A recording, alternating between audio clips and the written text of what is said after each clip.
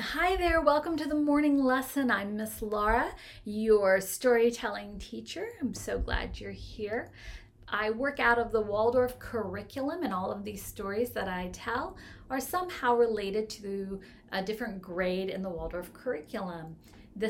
Today's story is a fourth grade story, and it's part of the Norse myth, so the Norse legends. From the people of Scandinavia, of the Scandinavian countries. If you enjoy this podcast and you want a little bit more, please think about joining my Patreon. It's brand new, and what it will do is it will help me pay for the back end of all of the podcasting things you have to do, as well as have more stories, more content, more help on the Patreon site just for you. And of course, my gratitude for anyone who does support me in this way, because those funds I can use to further my own education. I'm currently working on a doctorate in education at Antioch University. And of course, my focus is Waldorf education. I'm halfway through the program, and my dissertation will begin next year. In the Patreon circle, I will have more information about the things that I'm studying, and even have opportunities to have conversations around the work of Rudolf Steiner, who was the founder of Waldorf education. If that's interesting to you, please think about joining the Patreon for just a little bit a month. So those are my big goals right now, and I am so grateful for anybody who is helping me on my journey. And even if it's just a good thought that you're sending me, I am incredibly grateful for those too. Today's story is a fourth grade story, Idunna's Apples. Asgard has many who live there. First, there are the gods and the goddesses, a mixture of the Aesir and the Vanir, who have come together in peace after their great war. Asgard has a wall built around it. It is guarded, so to speak. Within the walls, the gods and goddesses have made their homes. Odin has a great hall, and within it he welcomes some of the fallen warriors of Midgard, men and women who died in battle. The noble women of Midgard, after they pass away and cross the Rainbow Bridge, they come to Odin's hall too, but they become the warriors known as the Valkyrie. The Valkyries are the noble women who choose from the dead on the battlefield those who will travel on to the great halls of Asgard. The warriors ride with the Valkyries on the back of their horses that fly through time and space and travel from Asgard to Midgard and Midgard to Asgard. When they arrive, they are greeted by Odin, the Allfather, and the goddess Freya. Freya is the goddess of love and war. She travels by cart that is pulled by two large cats. She wears a feathered cloak that can transform her into a falcon. And she is always portrayed with a golden necklace. But that is a story for another day. The warriors are met by the god and the goddess. Freya has her first choice of warriors who will serve in her hall. Her hall is the Folkvanger. Odin then chooses the warriors who will live in his hall, Valhalla. In Thor's hall, Bilskirnir, Thor and Sif and their children live with many of the farmers and people who have died bravely, but not in battle on Midgard. Thor loves the people of Midgard so much, he even built the largest hall. Blixkirnir has over 540 rooms so that he could house as many people as possible. Everyone had homes. Everyone had everything they need. Bragi, the poet of the gods, and his wife, the goddess Idunna, lived there too. Within Idunna's fields, she had an orchard of golden apples. Idunna was the goddess of the orchard and of immortality. She would pick her golden apples and place them in a gold box. Each week, the gods and goddesses came to Idunna for a golden apple. When they ate the apples of immortality, their youth and their vitality, their energy would be renewed. In this way, the gods and the goddesses stayed forever young. All was fine and good until a week went by and no one could find Idunna. Then another week went by and still no one could find Idunna. The apples on her trees were not growing, and everyone began to wonder, where was she? No one knew. But because they had not had an apple, and had not had an apple again, they all began to notice new things about themselves. Freya found wrinkles around her eyes, and Frigga, Odin's wife, found gray hairs around her temples. Thor noticed that when he stood up, he made noises, and when he lifted his hammer, his elbow began to ache. The gods were growing old.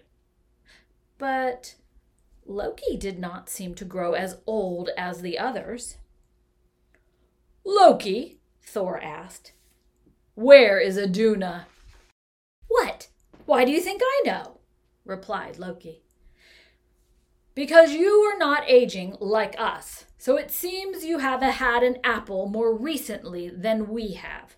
So you are probably the last god to see her. So where is she? What happened to her?"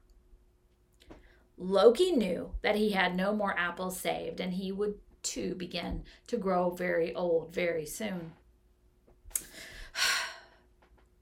"The Jotun Thazi has her."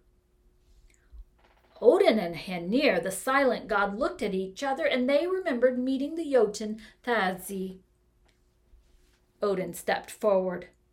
"Tell us what happened, Loki." And Loki recalled this story to the group. Odin, the All-Father, Loki, the trickster, and Honar, the silent one, were traveling beyond the walls of Asgard. Odin, the All-Father, Loki, the trickster, and Honar, the silent one, were traveling beyond the walls of Asgard. Over the huge mountains, over the miles of fields, beyond the rivers and seas, they came to a land where there was not much food to be found. The three gods had grown hungry and quarrelsome, if you would know the truth. Out of nowhere, there came a herd of ox and cows. The three gods took one of the oxen and put it on the fire to roast it for dinner. Then when they thought it was ready, Loki cut into it, but the meat was still raw. They let it to be cooking a little bit longer, and again Loki cut into it, and again it was raw. Oh, they heard a great laugh from a large eagle perched above them. "These are my cattle," said the eagle. "No one can eat them but me. They will remain uncooked until I wish them to be cooked." Odin called up to the eagle, "Come and eat with us, dear eagle." And the bird flew down and said, "As you wish, All-Father." And when he flew down, the very instant the oxen was roasted completely, and the eagle took the first portion and ate the whole ox. Loki, starving, enraged, hangry, jumped up and attacked the eagle with a stick. But the eagle was no regular eagle, and he grabbed the stick with Loki holding on and took flight. The eagle clutched the stick, and clutching the stick was Loki, and they flew higher and higher and higher. He came to a mountain, and then the eagle began to bang Loki right into the mountain. Over and over again, Loki's face went right into the mountain rocks. Loki pleaded for help, help, help. Loki promised anything. Just stop. What do you want? I'll give you anything, he said. And the eagle screeched, promise to bring me Idunna and her apples.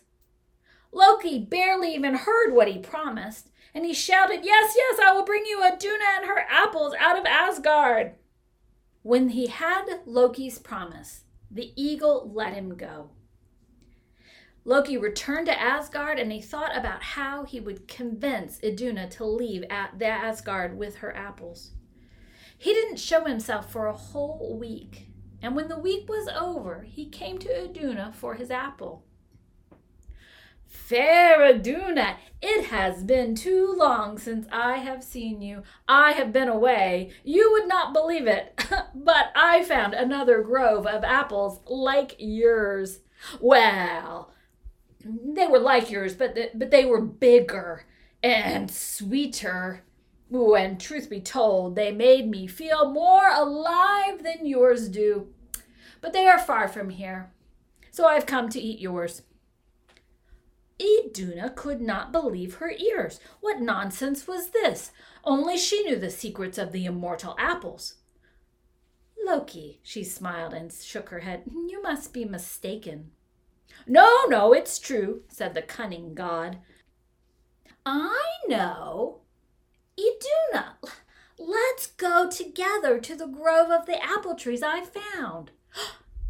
You could bring some of your apples, and we will compare them. Oh, Idunna brightly agreed. Yes, let me fill my chest with apples, and we will go at once. Her curiosity was too great.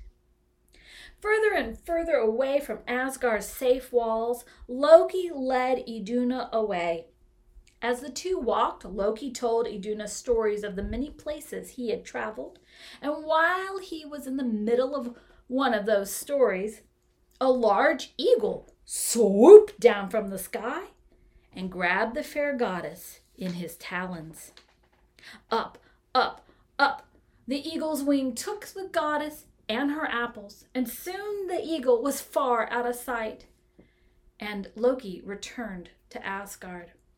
Now, Loki had been carrying a few of the apples for Idunna. He thought more apples for the comparing would be best, so it was easy for him to hide himself away while all of the Aesir grew old. But now the truth was known, and all the gods and goddesses looked to Loki. Well, what are you going to do to get Idunna back? Loki went to Freya, who wore a cloak of feathers. It allowed Freya to transform herself into a great falcon and fly from world to world. Let me borrow your cloak, dear Freya. With it, I will be able to fly much further than on my own. Freya was still angry at Loki for promising her to the master builder and did not want to give her cloak to him. She didn't trust Loki one bit. But Freya knew Loki was their best hope to get Idunna back. She reluctantly gave over her cloak, half worried that it would not be returned to her. And Loki transformed into a falcon, and off he went to find Idunna. We'll continue with this story on the next recording.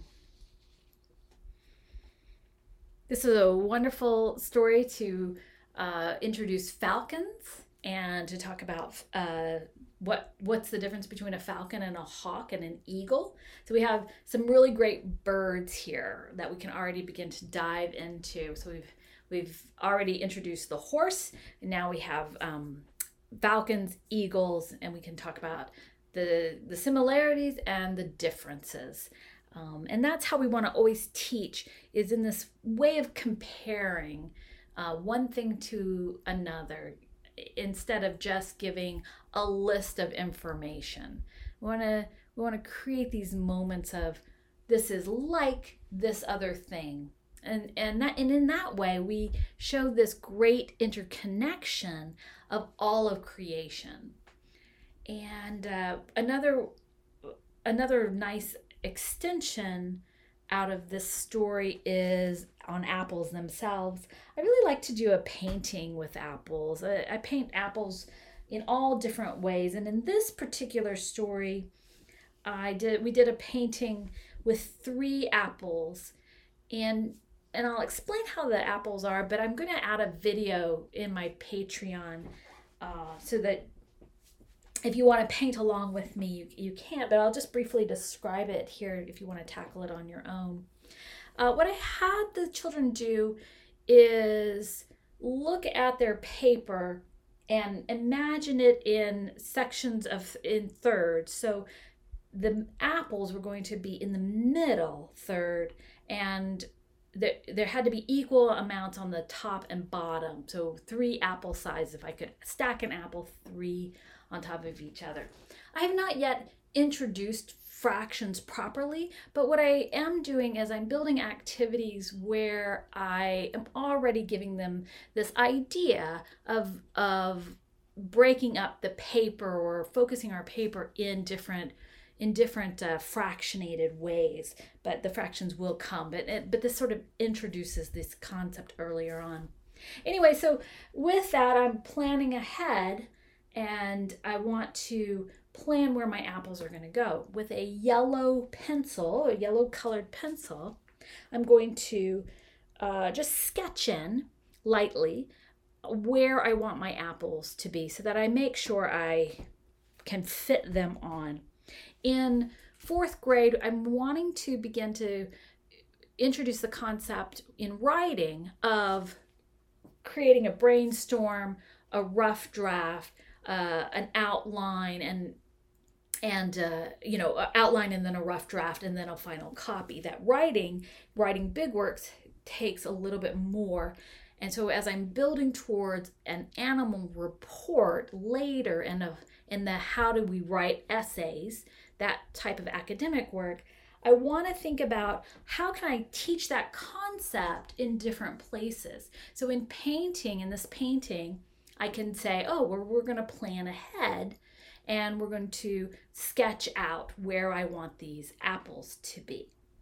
So this just gives us this new way of being in our academic work, which is planning ahead. And that is a very good skill for all of us to remember. And then in this painting, so we've sketched out where the apples are in a yellow pencil, and with lemon yellow, I start from the middle of each apple and I push out to the outer edge.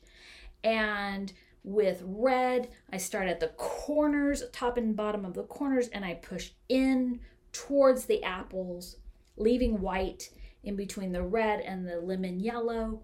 And in between the red and the yellow of the apples, I put vermilion.